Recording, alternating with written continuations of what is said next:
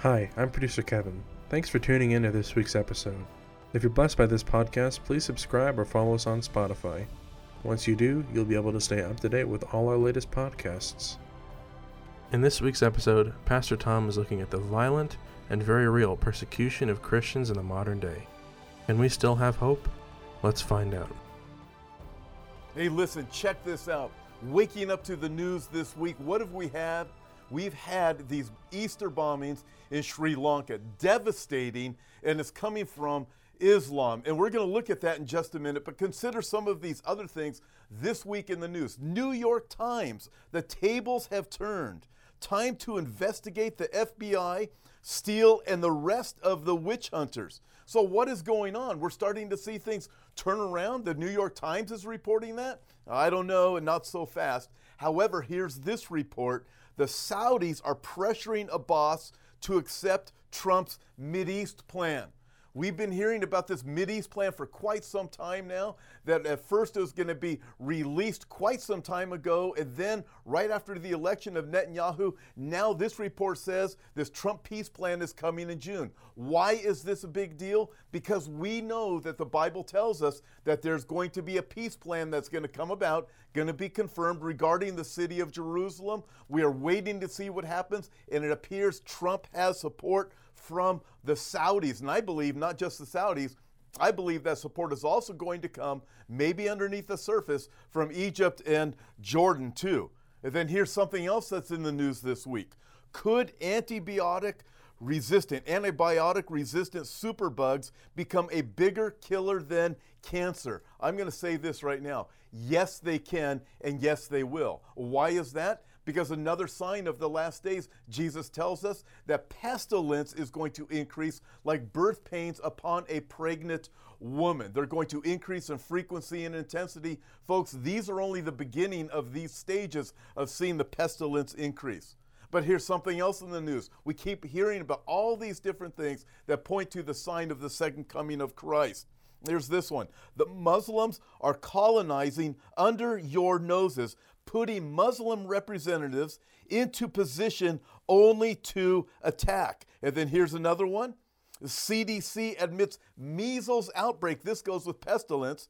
Measles outbreak is caused by people from other countries who entered the United States and spread the disease. That's an immigration thing. That's a nation against nation, a people group against people group, as we are watching literally not just the faces of countries change, we are watching continents change. People group against people group, nation against nation, another sign that Jesus spoke of. And then here's this. Terrifying new report proves that there are at least 1,500 ISIS fighters in Europe that came in as refugees. So we're watching all of these different dynamics play out right now. But I want to get back to the opening story with Sri Lanka. And by the way, note this, check this out. This June, at the end of June, we're having a prophecy conference. It's going to be huge. Jack Hibbs will be there, David Reagan, Jan Markell, over 15 world-class speakers at the Hyatt Resort in the greater Palm Springs area. Folks, this is 3 full days. It is going to be fantastic. You don't want to miss it. It's a beautiful place. We picked this place so you'd want to invite unsaved friends. You'd want to invite skeptics so they would want to come out and hear what in the world is going on. People want to know. Folks, go to hopeforourtimes.com. Going to be a terrific conference. But right now, let me get back to this opening story regarding the Sri Lanka Easter bombings. A Sri Lanka Easter bombing attacks toll hits almost 300 with 500 that are wounded. And that number is only going to increase, 500 wounded. And then we look at this. These are attacks against Christianity. This article this week says Christian churches become #1 target of leftists, Muslims, and occultists, and the Dems prepare impeachment for Trump. Authorities in Sri Lanka are pointing to Islamist militants being behind the Easter terror attacks that have killed hundreds, and emergency powers have been invoked, allowing police and military officials to detain and interrogate suspects without court orders.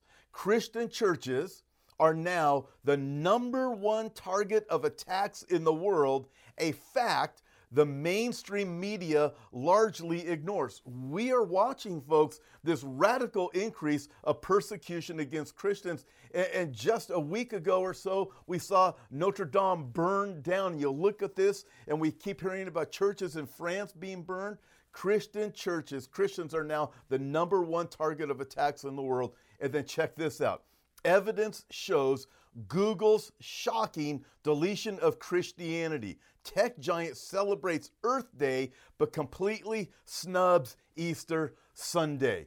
Is this something that the Bible says is going to increase at the last days? You better believe it. Listen to this. The fifth seal in Revelation chapter 6 says this: when he, the Lord, opened the fifth seal, I saw under the altar the souls of those who had been slain for the word of God and for the testimony which they held.